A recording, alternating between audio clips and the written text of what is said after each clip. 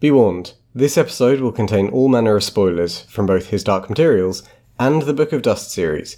So if you want to avoid this, cut back through to our spoiler-free read-through of the books now.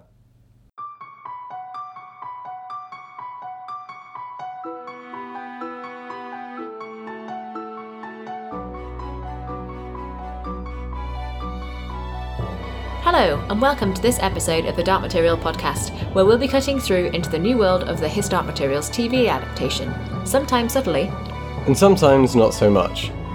From cages to cliffgasts, join us on this big screen journey into the dark. I'm Ian.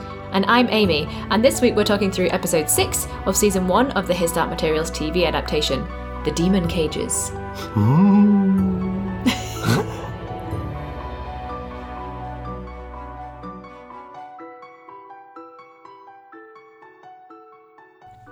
So, to start with, I guess let's go for the Cast and Creative Awards for last week's episode, episode 5. Yes. I'll go with Cast Award first, because that was a tight run thing. Oh, was it? Between James Cosmo, Amir Wilson, and Nina Sosanya. Mm-hmm. And I'm pleased to say, with his debut appearance, Amir Wilson has taken the second prize. Whoop, whoop. Whoop, whoop. So you can come and collect your award from the Dark Material podcast whenever you like, Amir. You do need to appear on the show. So, you know, there's quid pro quo. Yeah. But yeah, congrats, Amir Wilson. Yeah. Good first performance. Excellent first performance. I'm looking forward to seeing more, as we did tonight, but not as much as I was expecting. No, anyway. it wasn't none. Anyway. Well, a small amount, yeah. And last week's Creative Awards, we had a short list of The Pyre Scene and Song, Cloud Pine Surfing, which turns out wasn't surfing, it was just cloud pine flying, landscapes, the Village Ridge scene particular, and Samoyed costuming. Now, I was very disappointed with the votes this week because Samoyed costuming, which I thought was number one, numero uno, got 6%. Yeah, so, I concur. You know, come on, fine. Amy. Landscapes Village Ridge was second last in 12%. Fair. But a lot of people fans of the cloud pine flying / surfing, 27%. But overwhelmingly, 55%, and I think rightly so, I was a bit miffed that you came up with this one, was the Pyre Scene and Song. Yeah. 55%. So amazing. And we also got from Twitter Getse pointed out that they added a deserved shout-outs to @BiffyJust, who was behind creating the songs, both in episode 1 of the settling ceremony and in episode 5. And quite a lot of responses then from various other people about enjoying the scene. And friend of the podcast, Milen. Hello, Milen. Hello. Hi.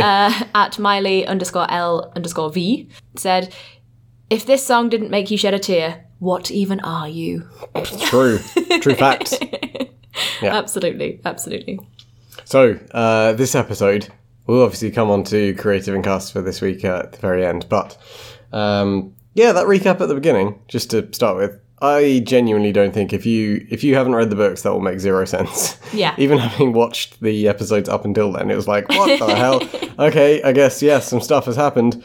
I don't know, I just didn't really feel like it summarised anything coherently. No, it was quite confusing. You could tell that they were trying to pick up on stuff that would come up in this episode, like the Spyfly stuff, for instance. Yeah, it featured heavily on Mrs. Coulter the Spyfly and obviously Roger, just to remind you that these people exist. That he existed. It's very confusing. None of the actual storyline up to this point. I don't know, it was odd. It was quite odd. But, amazing intro and kind of start of the episode, just as the recap ends with what happened last week and Lara being abducted and realising that she's in Bolvanga. Then this amazing kind of ominous corridor scene of her walking through in the blizzard, and there's the wolves above of the Tartar guards and stuff. Oh, it was really good. I loved the perspective of being at her level and looking up and sweeping around, and everything's very disorienting and scary and creepy as fuck. Yeah. It was great. And they're using the Inception foghorn, which is great. Wow. Yeah. For all evil things, just the general noise is now a staple. I never thought of it as the Inception foghorn, but that is now what it will be in my head. So we've covered this in our read along when I went Ryan. Episode 1 or 2. It's coming back. It's very true. That's very true. And Lyra's then taking into the cafe where we have this nice scene where she sees Roger, and I think they canteen. Sorry, cafe makes it sound like just canteen, whatever, cafeteria. Starbucks. And I quite like that they recreated this scene reasonably faithfully where Lyra's sort of trying to talk to Roger but being inconspicuous and saying, let's pretend we don't know each other. Obviously, she's using a pseudonym as well, so she doesn't want Roger to kind of shout out, Lyra. I thought that was really, really, really good. And we get this amazing, shortly after that, an external shot of Bolvanger, and it looks good. Yeah. I was a bit worried last week, I think we talked about it, that it didn't look big enough, but I think it's just because we only saw one of the buildings. Yeah, it's clearly a complex. Like complex, yeah. Yeah, and like, I hope this doesn't sound insensitive, but the general aesthetic summary that I've written down is it looks like a steampunk concentration camp, which I think is exactly right for Bolvanger. I'm not sure I'm getting the steampunk, but well, with the concentration big camp, red coils and, there's like corrugated iron with bolts through it. Well, that's just hipster, isn't it? Yeah, which equals steampunk. Maybe. Yeah, they got loads of filament light bulbs on the wall. Which exactly. Like, why the fuck have they got that? Yeah. It's weird. I think those are heaters, by the way, infrared heaters. That's what I'm going with. Yeah. That makes way more sense. That's mostly what I thought about for the whole episode. The infrared heaters. Yeah. Amazing. Time well spent, I feel. We also find out more about the Fox Demon and then sort of simultaneously find out nothing. I don't think we do. I think it just happens to be you think that's coincidence? Dr. Cooper having a Fox Demon. Which I think is a change from the book. Or I think we don't know what Dr. Cooper's demon just not is. that big of a deal. But yeah, the female scientist, the female scientist who kind of heads up the show at Bolvanger has a fox demon that I think is supposed to be the fox demon from the first 2 or 3 episodes. It's like there when all the kids are being abducted. It's a reddish fox though, and that one was a grey fox with blue eyes. Yeah. I don't know what to tell you, Amy. All foxes are the same in your view. Who else could it be? And it was a man. It was a man that had that demon. How do you know that? Because we get told it's a man who whistles. Yeah, but that could just be I just wrong. think that was the tortured gobbler. But anyway, we don't really know, but I have a different theory to Ian, basically. Right, you think it was the tortured gobbler. Yeah. Not tortured as in, like, he's a tortured soul, but as in the guy who was tortured by Benjamin DeRotas. Maybe. Either way, I don't feel like the whole, there's a strange person luring children away who has a fox demon. Yeah. So far, it's not been explained, so maybe they're keeping a belter for the final 2 episodes. Maybe. seems unlikely, though, I'll be one honest. of 2 slightly inconsequential characters at the moment. Okie doke. Let me guess who you think the other one is. What? No, your one. Oh, right. Gobbler I thought you were about to, like, shit on Thomas again. No. Oh. That's a great theory, though. What? Except he can't travel between the worlds, so it's a shit theory. That Thomas is the fox demon. No, that wasn't my theory. Okay. Anyway, as Roger and Lyra are catching up in the cafeteria, Bridget McGinn is called. Not Bridget. Not Bridget We McGinn. have such a strong emotional attachment to Bridget. We're so attached to Bridget. And what is clearly a wig that she's wearing, because they've already shaved her head, I think. Yeah. Anyway, Bridget McGinn gets taken away, and she's the first perspective for starting to see the severing process, and we get this creepy scene as she's lured into the kind of experimentation room or the intercision room or whatever you want to call it. And then the starry nurse is just staring, and then all the electricity goes a bit haywire because they're clearly pulling a lot of power. And then Dr. Cooper walks past the starry nurse, clicks at her face, and then she follows her on her heels like an obedient little lapdog or something. Yeah, it was fucking good, disturbing. Well done scene. Quite liked it. It kind of got the whole something evil's happening. Starry robot nurse. Yeah. Bit too robotic. Like, I feel like she's trying to play an AI. And that's no criticism necessarily on the actor, just like, I don't know. Too much, you think? Yeah, they're supposed to be, in the books, the people who've had their demons cut away, they're kind of vapid and disinterested, not literal, like, cyborg AI type. Do you know what I mean? I don't know. There's something in the way it's played. She kind of comes across as inhuman, but not kind of in the right way. They're supposed to just be a bit kind of, don't care. Yeah. Apathetic rather than... I sort of agree, but I guess it's consistent with the way that they're characterising demonless children as well. Yes. Yeah. It's just wrong. Yeah. Well, but it does work. We'll get onto that. Not how it is in the books, rather than wrong. Then, yeah, exactly. We see some nice experiments with Lyra where they're kind of, checking her for dust. And I really like this adaptation as well. I think it was very well done scene. You can see that the doctor is a bit nervous and like clearly freaked by Lyra's questioning. I think that's very nice kind of translation of those scenes from the book. I quite like that we get fleshed out some of the experiments that they're actually doing, and we get to see some of it. And I don't know, it just felt very real and felt very faithful. I really liked that scene. Mm-hmm. Yeah. And then whilst all of this is happening, there's a fire alarm, which I think is quite good. So the creepy nurse is like, go and get your clothes from the thing. Go and get your clothes.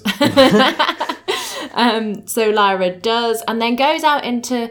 So I was expecting more of the disorderly sort of, we haven't quite worked out what to do about a fire alarm that's right. thing. But in this, they are in rows. They do have a register. They seem to know what they're doing, which, just to clarify, in the books, one of the flaws that Lyra is able to leverage of Bolvanger is that they haven't been set up properly to necessarily deal with a fire drill. And so when they all have to go outside, it's absolute chaos. And she's able to play into that further by starting a snowball fight, which obviously she does here as well. But it's already kind of a mess and people don't really know what they're doing and no one's got a tab on where the children are and stuff. And we get this nice conversation between Lyra and Roger, where Roger's kind of saying we can't stick out, we have to try and blend in. Anyone who asks questions that they shouldn't be or draws attention to themselves gets taken away and experimented on. And that's quite key bit of exposition versus how it happens in the book.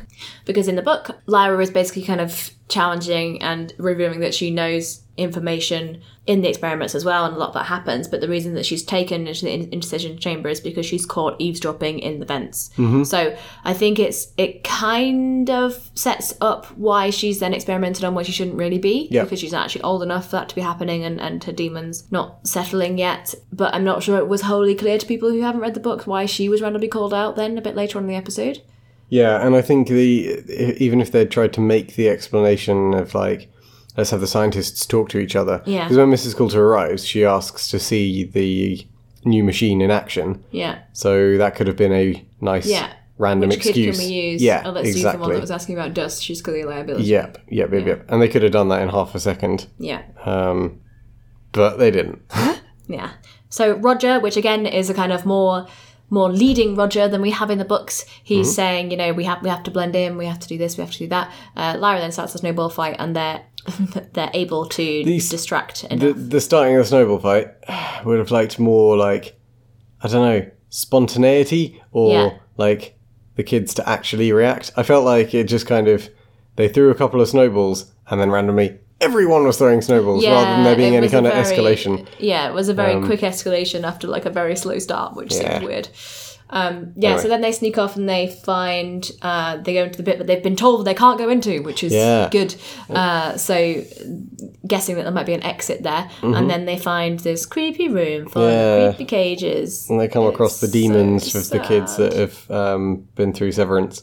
And it is sad, isn't it? Because the demons are all just kind of curled up in the corners of the like, steel boxes. Or like beating heads against the sides. Not the best. No. Yeah, it's interesting though, change from the book as well. That's Kaiser in the books that discovers the demons with Lyra. Yeah. And Roger's not party to it.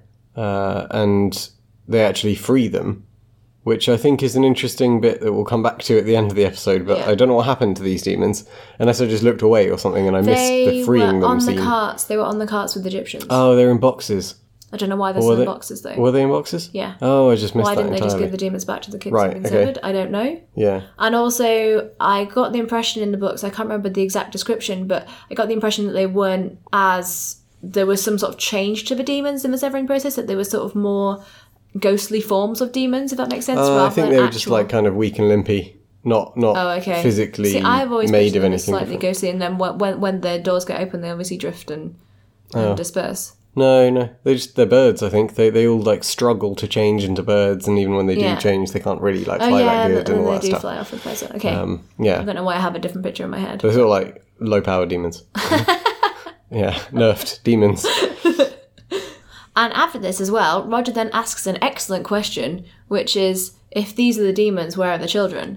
Which is a really good point and isn't really covered in the books necessarily. Because if you think about it, we know that Tony survives long enough to go and be found in the village. True. Yeah. And that other kids have been seen or whatever. But if the kids died, presumably the demons would disappear.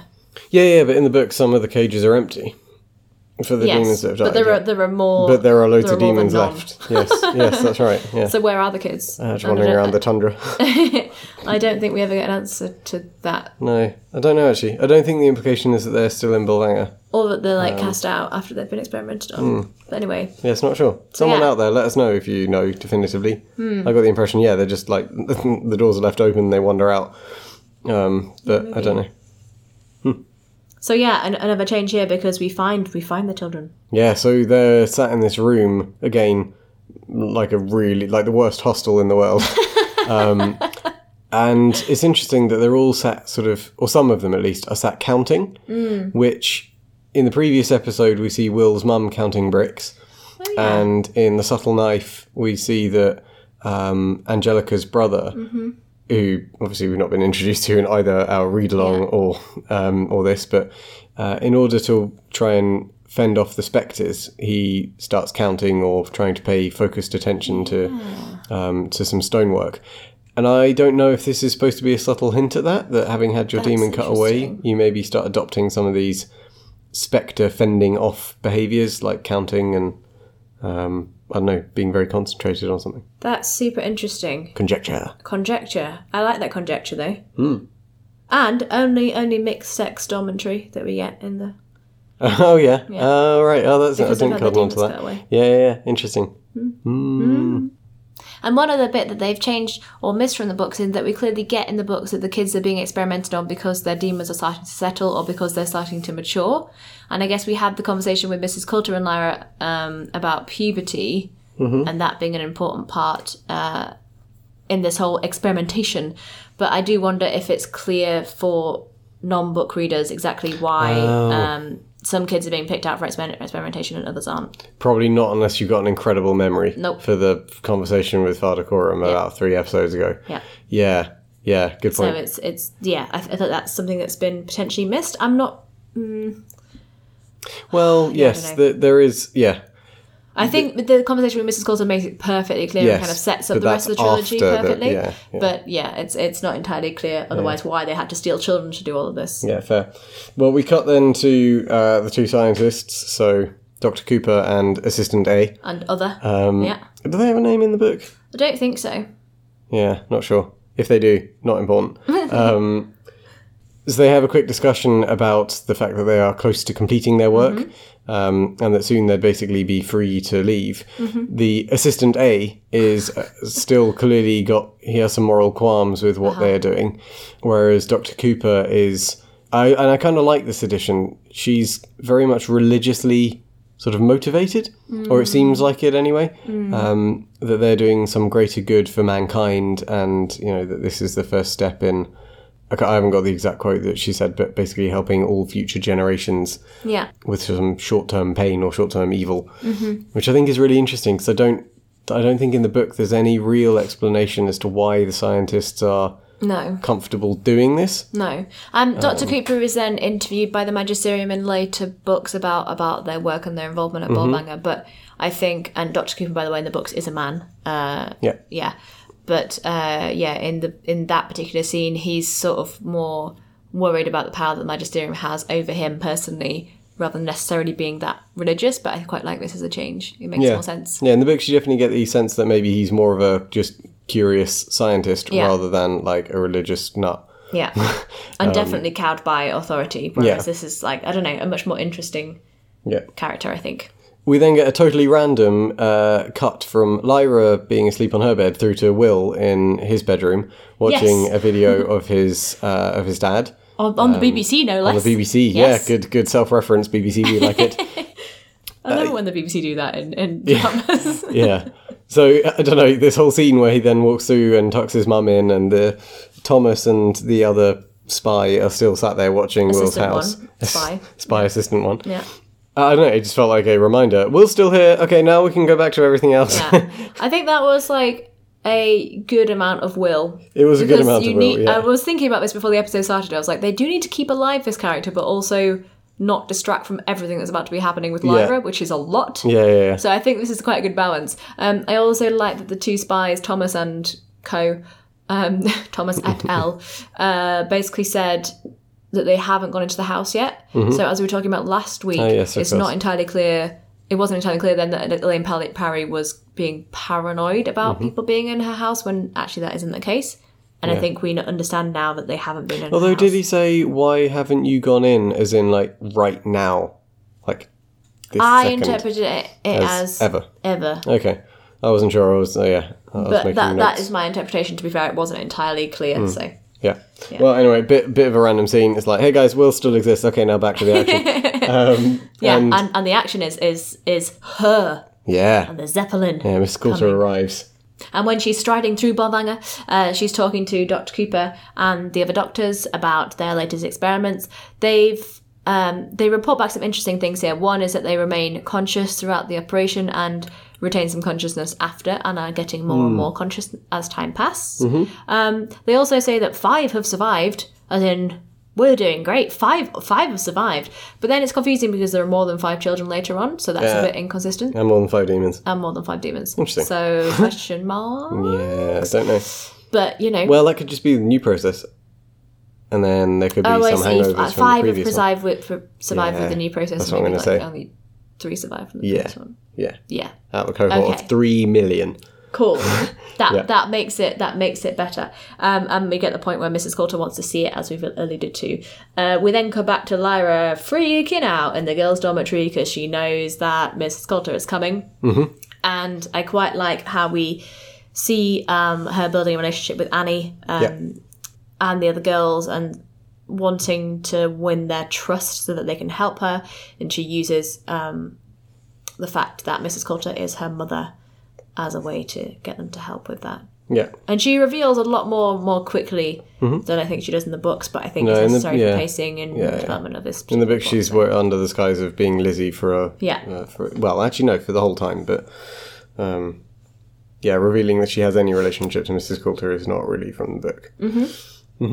So we then get Mrs. Coulter coming into the dormitory, and just in advance of this, Annie tells Lyra to basically go under the bed and then suspend your body weight hanging underneath the bed for as long as I tell you to, or until I give you the signal to stop or whatever.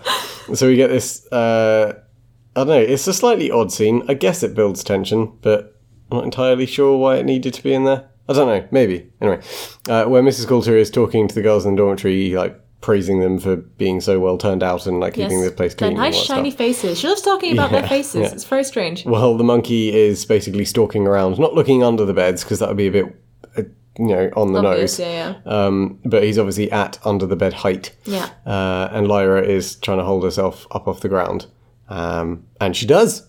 So there we go. Good scene all around. I don't know. It sort of worked to build a bit of tension and fear for Mrs. Coulter. Yeah. But it didn't lead to anything particularly. It leads to her gaining the trust of all the girls, I suppose. Yes, I suppose so. But if Mrs. Coulter had, in talking to the girls, revealed something that Lyra heard that then she shouldn't have heard, blah, blah, blah, that could have been something nice to weave in. I don't know, it just felt a bit like, we have tension. Tensions are always good. No, it was fine. It was fine. And I thought the monkey was good again. It comes across as very kind of creepy and malevolent. I don't know. I think the monkey's done very well. I thought at one point the monkey was going to sniff Lyra's bed and be like, she's here. It kind of was getting to that level.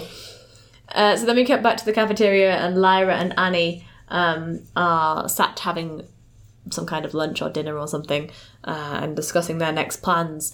And then Lyra gets called by the nurse. Now, as we've sort of mentioned, that's probably because she's seen as dangerous because of asking about dust, but it's not really clear, and it kind of comes a bit out of the blue, and it's...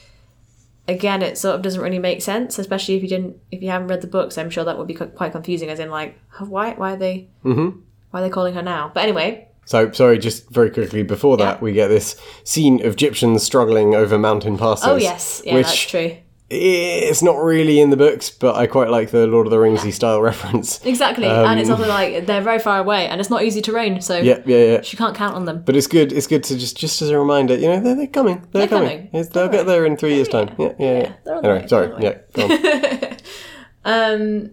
So Lyra starts getting along with the nurses, and then freaks out and tries to run away. And then we get the moment where the doctor grabs Pan. Yeah.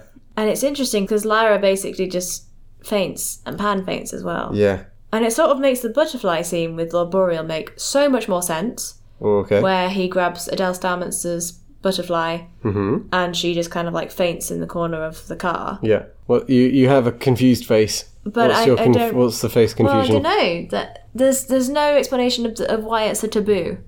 Like if I can just like make people faint by grabbing their demon, what's to stop me from doing it?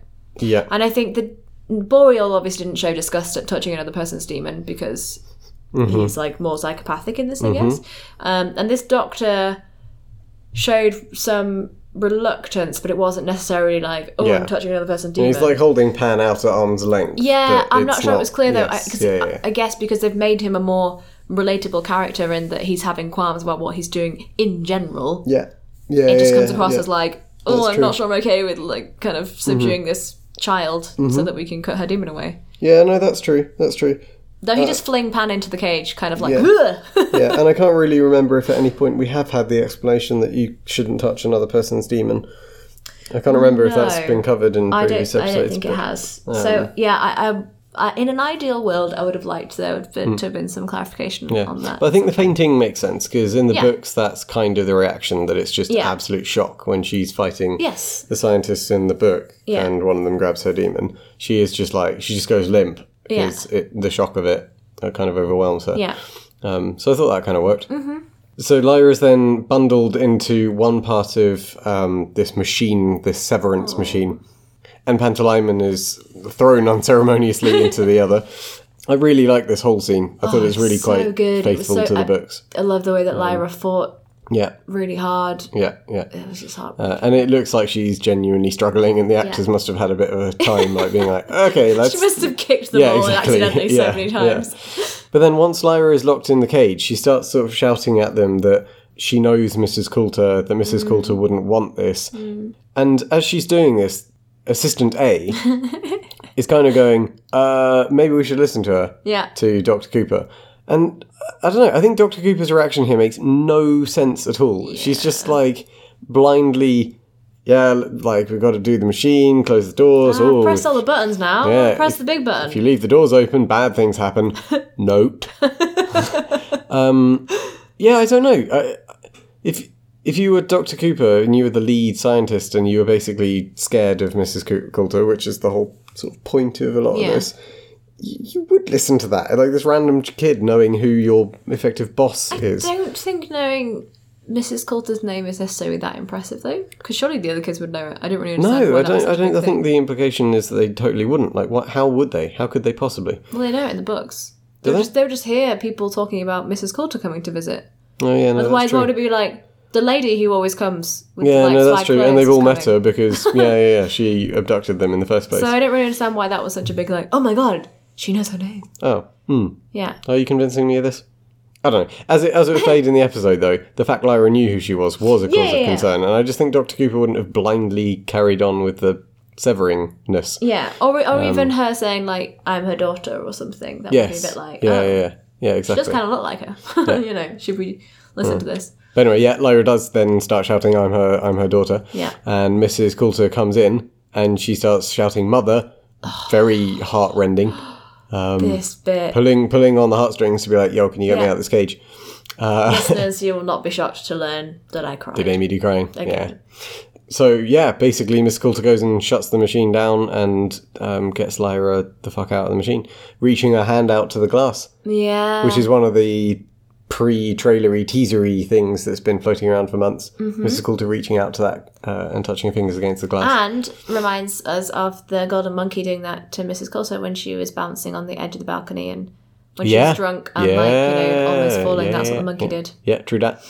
Yeah, so I don't know, I really I liked this whole scene. I loved this scene. I think it's slightly more powerful in the book, but that's totally understandable because the narrator can go into Lyra's head and sort of describe her feelings more, and she's a little bit more tearful, Lyra, and you get the sense that the sense of fear and doom that she's about to be parted from Pan more powerfully. But I just think that's the medium. I don't think that's any reflection on the TV series. I think this was done extremely well. Yeah, I felt they were both strong in different ways. I felt this was stronger in terms of Lyra and Mrs. Coulter's relationship. Yeah, for this sure. This made a lot more sense to me and was a lot more powerful to me in the moment where she's shouting mother and she makes eye contact with Mrs. Coulter, and there's that whole moment. That was much more powerful for me in this than it was in the books. But you're right, I guess the idea of her being separated from Pan wasn't really communicated. And we didn't really see Pan. No, that's true. Pan's reaction to any of this. Yeah. But the focus in the books isn't on Lyra's connection to Mrs. Coulter as a mother. No, and I know. So that's just new and different. Yeah. And that's why I sort of enjoyed that part more. Yeah. So then once they're reunited, we cut to Lyra and Mrs. Coulter's apartment, basically, which is kind of very closely to what I imagine Mrs. Coulter's apartment's in Mulvangar looking like. Sure, yeah. It's, the sort of concrete version of her apartment in London. Yeah. Which is good. We have, there's just so much in this conversation between those two. It's really good. So she starts off, reassuring Lyra, trying to persuade her to drink some chamomile tea, and asking her, you can ask me any question that you want. I can guess what your first one will be, so I'll answer that one first. I didn't keep you because of Asriel's ideas, basically. It wasn't that I didn't want you. It was because it would have been a bad idea for both of us. And I wasn't equipped at that time to handle that situation. Yeah. Which I thought was really interesting. Yeah. Do we get that explanation in the books? You don't get the Asriel bashing. Right. And I know I'm number one Asriel fan, so I would say that. And actually, no, in the books, I don't even think that they talk as mother and daughter. I don't think... I'd have to read it, but I don't know. I don't think they ever end up talking as mother and daughter openly, if that makes sense. Like, Lyra knows that Mrs. Coulter's her mum in this scene. Yeah. Mrs. Coulter doesn't know that Lyra knows. And I don't think there's ever a mutually understood conversation between the two of them. No. Where they both know what they both know, that they know. Who knows? No, exactly. That's my memory of this scene in the book as well. And yeah, as you said, I don't think they necessarily have that out. The other bit about Asriel having ideas or it being his fault somehow, I don't think that's in it at all. And again, number one Asriel fan, as I said before, I would say that. But yeah, I think she wasn't equipped as a mother. That makes total sense, and I can't remember in all honesty, but I'm pretty sure something basically like that is in the book. Yeah. We only hear it secondhand, to be fair. We don't ever hear it from her, and the secondhand is she wasn't interested in Lyra. Yeah, so and that could be very much accusatory or something else. But yeah, I don't think we ever, even secondhand, for example, hear that, I don't know, Asriel didn't want Mrs. Coulter and him to raise her or anything like that. It might be, though, that what she meant in that scene was he had ideas about Lyra being given to, Jordan College or given to, a school or something like that, rather than he had ideas about them just not raising her. Yeah. But I don't know, it sort of read to me in the scene a bit like some blame on Asriel for kind of encouraging Mrs. Coulter to give up her child. They are pitting her against him quite a lot. Yeah. Which is interesting. And also making her a more relatable character, which is also interesting. That's a good thing, though. I think that is a good thing. So she talks a bit about how she will never let anyone else harm her again, that she's going to protect Lyra, that they wouldn't have considered doing what they almost did to Lyra if they knew who she was, which is, I don't know if she's had her alethiometer question back yet about who is Lyra Blackwood. Yeah. Does she know who she is yet? Don't know. They also have a really interesting conversation about dust, and Lyra brings it up saying this is about dust, isn't it? And she says dust is not a good thing, saying that adults are infected with dust and that for them it's too late, and that she's wanting to create a better life for future adults by kind of severing before puberty, basically, and before all the torment of those... What does she call it? She doesn't say desires, but she uses a different... thoughts and feelings? Thoughts and feelings, potentially, that arise during puberty. So this is like the clearest explanation we've had of dust so far in this series. I think it's quite good that they're laying it out like that up front, and that we get this from Mrs. Coulter as well. I think that was really nicely handled, so... I enjoyed that. And Lyra obviously goes back at her about the evil of doing this and how, it's hypocritical. If you think it's good, then why not leave it? Why not let it happen to me as well?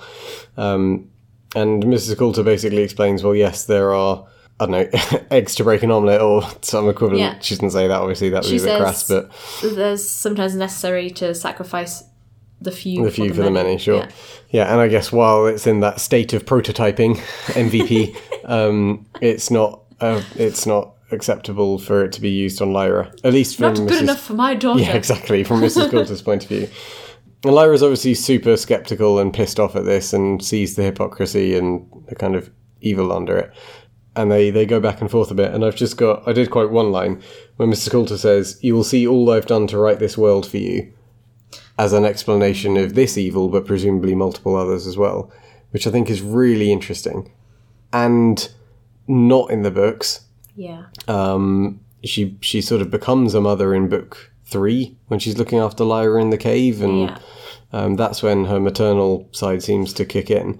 But I really like this change, that it's from way further back, and even if she hasn't been able to be a mother directly, she's trying to, quash evils in the world and is being being very single-minded and destructive in that effort for the sake of her daughter. I think that's a great little, change to Mrs. Coulter's character. It's so good.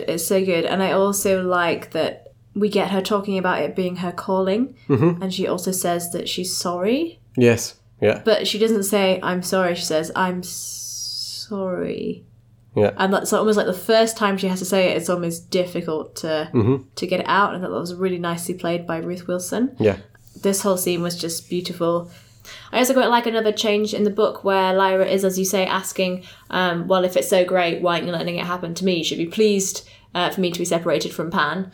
And she says much more clearly it's because the equipment isn't safe enough yet, or at least that's the impression she seems to give, whereas in the book it's very, very much more kind of, don't worry about it. Yeah. Basically.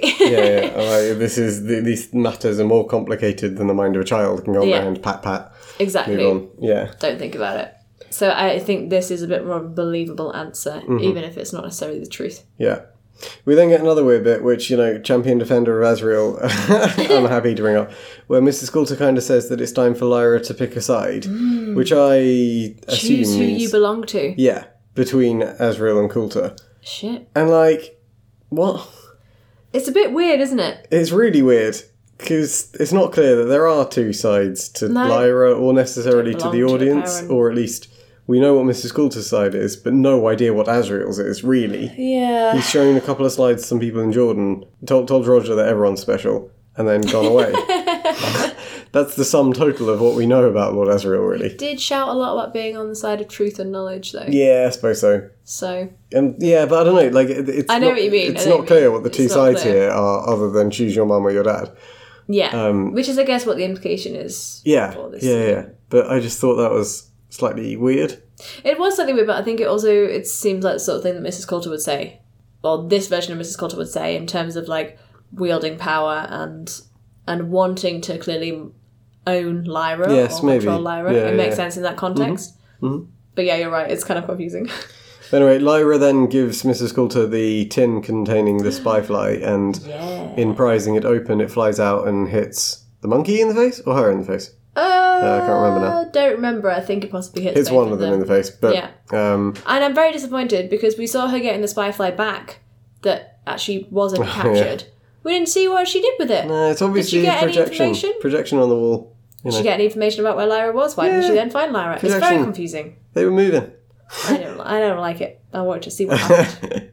Lyra then runs out of the room and closes this electronically locked door behind her and smashes the keypad. Smashes that shit up. And then you get a weird scene where they're both just screaming at the door, which slightly weird, wasn't it? And then Pan's like, that's enough now. Yeah, it kind of works, as in you can see that Lyra is just panicking and trying to get away, and Mrs. Coulter is desperate to keep hold of her.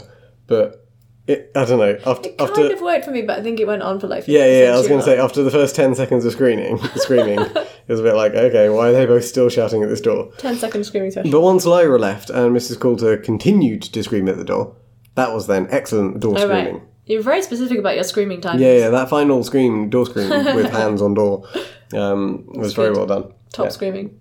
So then Lyra smashes up some fire alarm on her way, creates some general confusion, meets up with Roger and explains, in the meantime, Roger's percolated the idea through the boys that they should all get ready next time there's the next fire alarm, get their outdoor clothes on and move out, be ready to escape, basically. Mm-hmm. So whilst all that's happening, Lyra gives Roger a task, which is to go and persuade the demonless children to come with them. Mm-hmm. which is interesting, and I quite like that he's getting a bigger role in this than he does in the book. Yeah. And meanwhile, Lyra has other shit to do. Basically, she's going to cause some confusion. I think is what she said. Yeah. She's going to cause some chaos. Chaos, So yeah. she goes back to the room where her outdoor clothes were stored, which is presumably where the alethiometer is. We don't get any interaction with the alethiometer. So. We don't get her getting to keep it as a toy. Like we do in the books. That's true. But it doesn't really matter because, Yeah, and then we get what I just noted down as dressing montage. Yeah, rapid dressing, bam, bam, bam, bam, bam, bam, bam. Oh my god, we've got so little time to put on some socks. Super stressful dressing because so little time, so many layers. Yeah. I feel like it was very slow, but Daphne Keane was doing her best. Yeah, and then creepy robot nurse turns up. Oh shit, and nurse. Lyra just puts her in a place where being like, where's your demon? And she's like, oh yeah, I forgot about that. Not before she says, this is the best place you could possibly be. It's the best place in the world. Boop, beep, beep, boop, boop. Nicholas. Yeah. So, I don't know. Slightly over the top generally, but Lyra confounds this nurse by reminding her, you had a demon once. And she's like, short circuit. So is the idea that she doesn't have any demon in this? Yes, I think so. Which so again, this whole time she's just not had a demon? I think so. Well, yeah, because otherwise she would just look down at the floor and be like, oh, there he is. In the books, it's a little trotting dog that is just clearly vapid and not imaginative or expressive at all. Interesting. Interesting. We then get Lyra going into the big machine room and pressing all the buttons and getting it to basically self-destruct.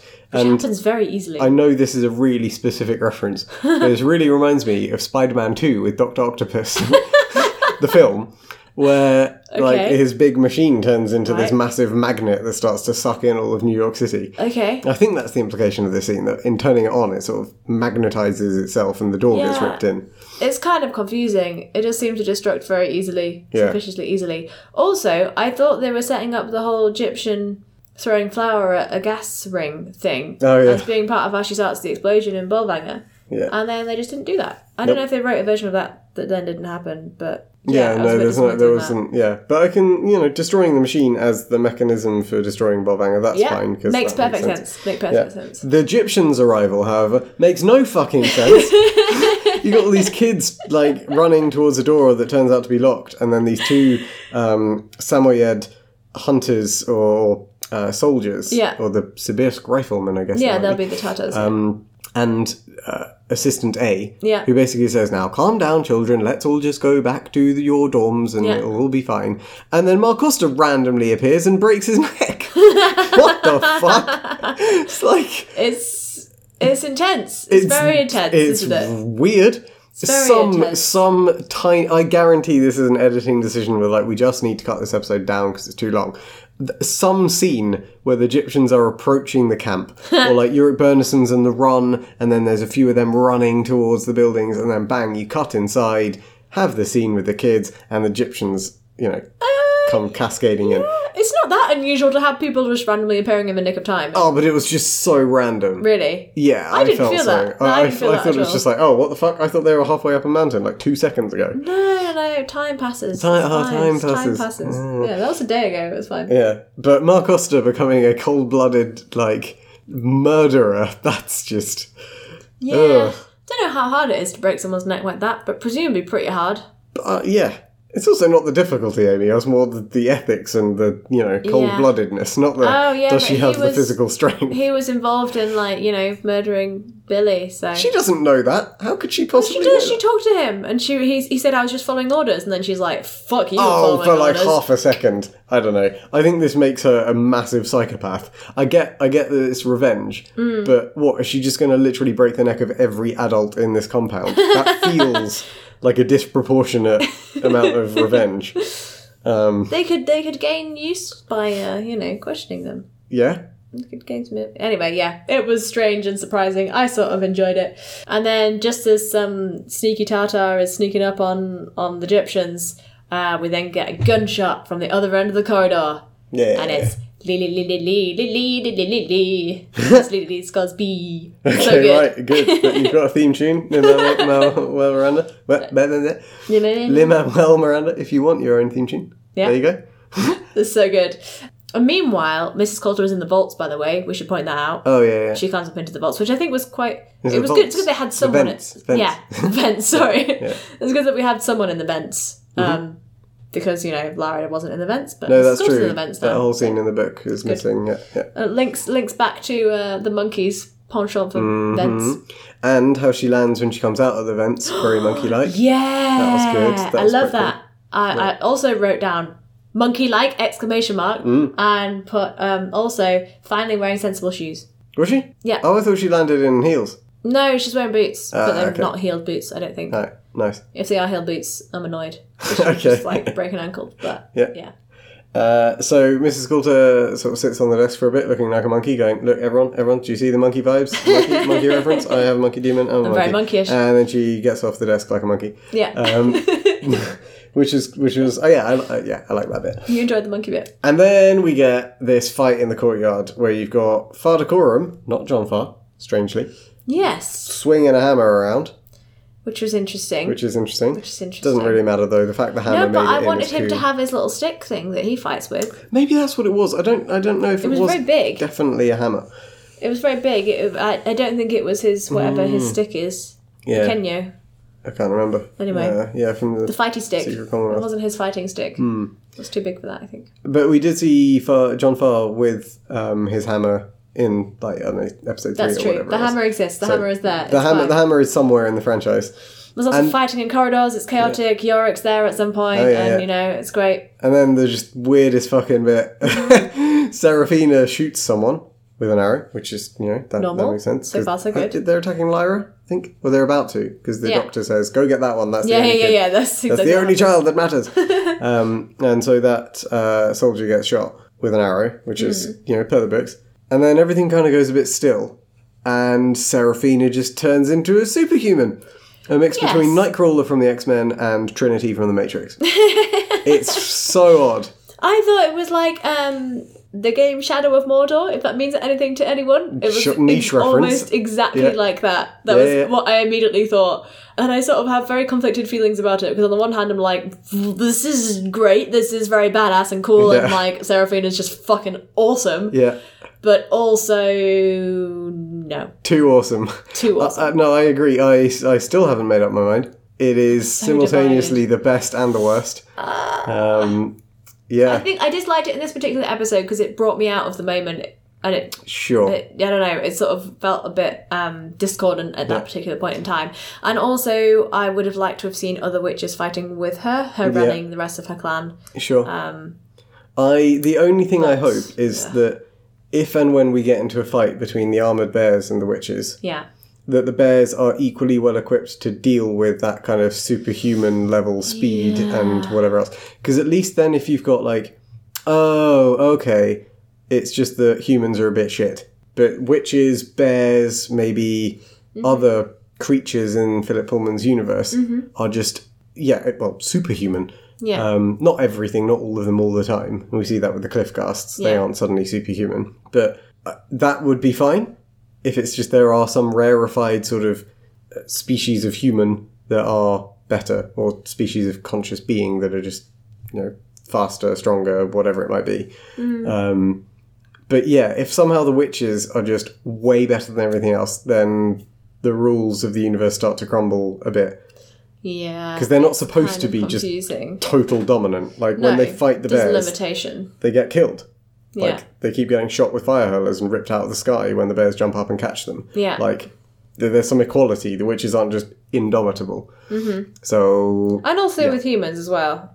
Yeah, they get shot. Yeah. So... Yeah, it's interesting. So, yeah, I think I'm falling more on the side of just not enjoying it, but also I really enjoyed the scene. We'll see. I'm going to remain out on the jury, because I think a bit more, like, supernatural power in some of the forces in Philip Pullman's world makes sense, and there's probably room for it. Yeah. And we get into, like, the third book, this kind of shit would be amazing for the, like, big battle. Oh, my God. Yeah. Good point. Yeah, I don't know. I stand by my point that if they would take some humanity away from Yorick and give it to Serafina, that would be great. Yeah. Because I feel like the balance is just slightly off for me. Yeah, fair enough.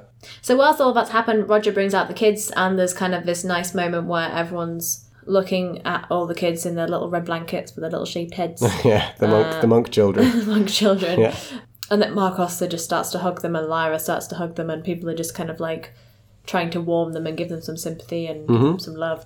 All of this, by the way, all of this time, Mrs. Coulter is kind of spying from a door, which is very unusual and strange, and I'm not really sure what to make of it, but at seeing Lyra being affectionate towards these children and seeing that basically the fight is over, she essentially retreats away from that door and sort of removes herself from doing anything different. Which I guess makes sense because there's nothing she can do. She's completely overpowered by the other force, so, you know, it makes logical sense for her to move away. But I think it's interesting. And it's very clear that the Egyptians have won and that the children are all going to go away safely.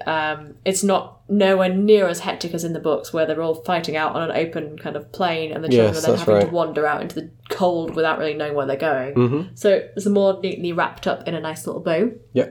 Lyra and Roger then get into Lee Scoresby's balloon with no explanation as to why. Good point.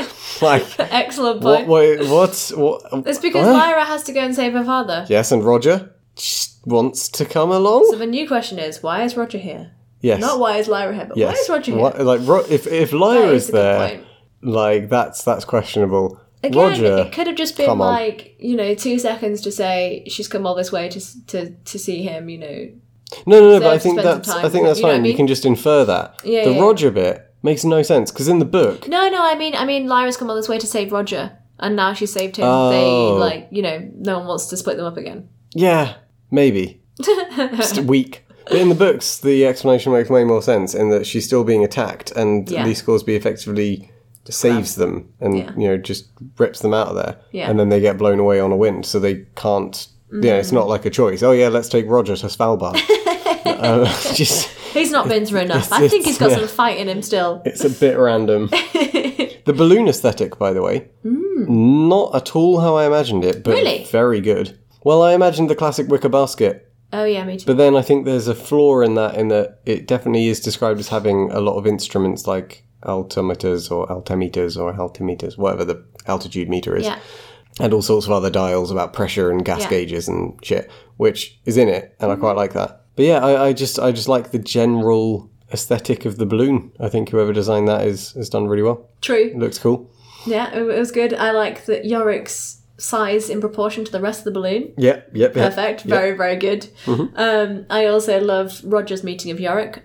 That made me laugh a lot. Yeah, and he's like, okay, it's not quite what I expected. Yeah. It's really good. Excellent acting again from Llewyn Lloyd. Such a fan of Llewyn Lloyd. Is doing very, very well here. So Roger and Lyra are then cozy in the balloon, and it kind of quickly falls to night time. And they're kind of dozing, and Seraphina Pekkala appears to Lee Scoresby, and I'm so happy for this scene. I was waiting for it for a long time. I quite like how Seraphina gives some exposition about Lyra's role and the prophecies that the witches have about her, how she's described as her role being to create and resolve conflict. And I also really liked how Lin-Manuel Miranda played this scene where they're talking about his role, the fact that he came on with Egyptians for a specific contract and his contract has now changed, so he needs a new contract and all this kind of stuff, and Seraphina kind of cuts through that quite clearly. I would have liked to have seen a bit more of the sort of philosophical discussions between Lee and Seraphina that we get in the books. Yeah. But I quite like the energy that Lin-Manuel Miranda brought to this, because I was kind of nervous based on the way that he played his first episode, which was just a different kind of energy as I was expecting from Lee. But we see here he's got a maturity, he's got a kind of concern and gravity and anxiety about him, I guess. And I like that they included a small bit of a man should have a choice whether or not to take up arms. Yeah. But there's then a bit more of that kind of back and forth in the book that would have been, I don't know. It would have felt weird. Nice to include, but they have to cut stuff. Yeah. Was she just flirting with him? Or is that just her general, oh, I'm a supernatural being, huh? I couldn't tell if they were almost setting this up potentially as a romance between the two of them. I don't think so. Well, that's just like, I think it's just because my shoulder's out on your balloon. I think it's just because they both look good in this scene. All right. Cool. Seraphina says something like, your demon's checking me out. But that's not quite that. Yeah. But I think that's more because Hess has just seen her murder a load of people. Cool. Or because she's a witch. The implication was that they kind of knew each other as well, though, right? Yeah, that's true, which is confusing. Yeah, but then, Yorick and Lee, so sure. Maybe. Why not throw in the witches? Why not? Why not? Yeah, it was a great scene, though. I enjoyed it a lot. And I like that we're getting Lee now basically seeing his mission as him taking care of Lyra. Yeah, that was great. Spelled out a bit too openly for me in terms of I was meant to be here for a contract, but now I'm here for love. Yeah. Glancing over at Lyra. I did like the making it painfully clear, though, that Lyra's super important. Lyra is in your care. Yeah. You have a super important job. Yes. Because in the books, that isn't really like how dwelt you on. like the obvious bits Yeah. that I didn't like. No, that was good. That was good. It's like, oh yes, Lee is the guardian. Woo. No Cloud Pine. No Cloud Pine. No Cloud Pine. You were wrong. Fucking hell. Wrong. No Cloud Pine. God damn it. It's in her pocket or something. What are they I doing? don't know. Up a bum or something.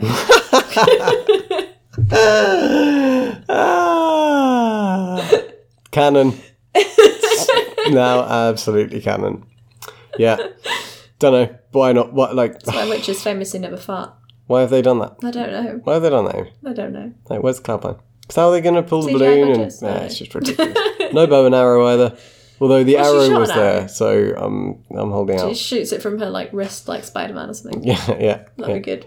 So other people who don't have Cloud Pine, the Egyptians, back on ground level. Yeah. I quite like the fact that we pan back to them and get a bit of, they still exist after this episode. So John Farr and Mark Oster, as the kids are sort of lined up and then like marched out, presumably back towards home. Yeah. They have a bit of a conversation about how, in spite of the fact that they weren't able to save Billy, they have been able to save, dozens, seemingly, of other children. Yeah. And while John Farr considers that a bit of a failure, Mark Costa is more on the side of, well, no, because now we can reunite them with their families, blah, blah, blah, blah. And they do have a bit of a conversation about the fact that some families wouldn't welcome their kids home or wouldn't be able to welcome their kids home in this state, which I like because, again, I sort of bitched about that last time. But I do enjoy that they brought that back in. Yeah. And they'd become Egyptian, the home of the outlawed or the cast outs or outcasts. That's Outcasts. the word. Outlawed cast outs. Egyptians. Yeah. It was, I like that they followed up, because in the books you just don't kind of hear from the Egyptians again for like 2 books. But equally, it felt slightly pointless. Slightly, but I don't know, like their quite general liked it. chat was kind of, yes, like obviously you're going to go and take the kids home, wouldn't you? I thought it was quite a nice little scene. Yeah, it was nice. I but, noticed as we pan out, as the camera kind of like moves away from that scene, there's a kind of aerial shot, and you see John Farr and Mark Oster holding hands.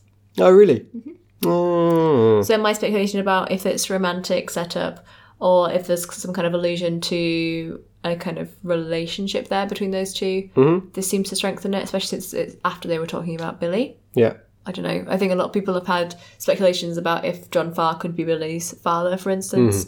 Yeah, I don't know. Irrespective of all of that speculation, it was just a really nice scene. It showed their relationship very strongly, and it ties it up as well, which the books sort of don't. The books just kind of leave the Egyptians to it, and you're like, okay, I assume they're good. Okay, bye. So we then jump back to the balloon, having tied up the neat little Egyptian bow. Yes. And Lee is basically very distracted by whirring dials and crickly crackly noises from outside. What do you think the whirring dials is? So I thought the whirring dials was the balloon dropping in altitude or going up in altitude, one or the other. Oh, I thought one of them was a compass. Oh.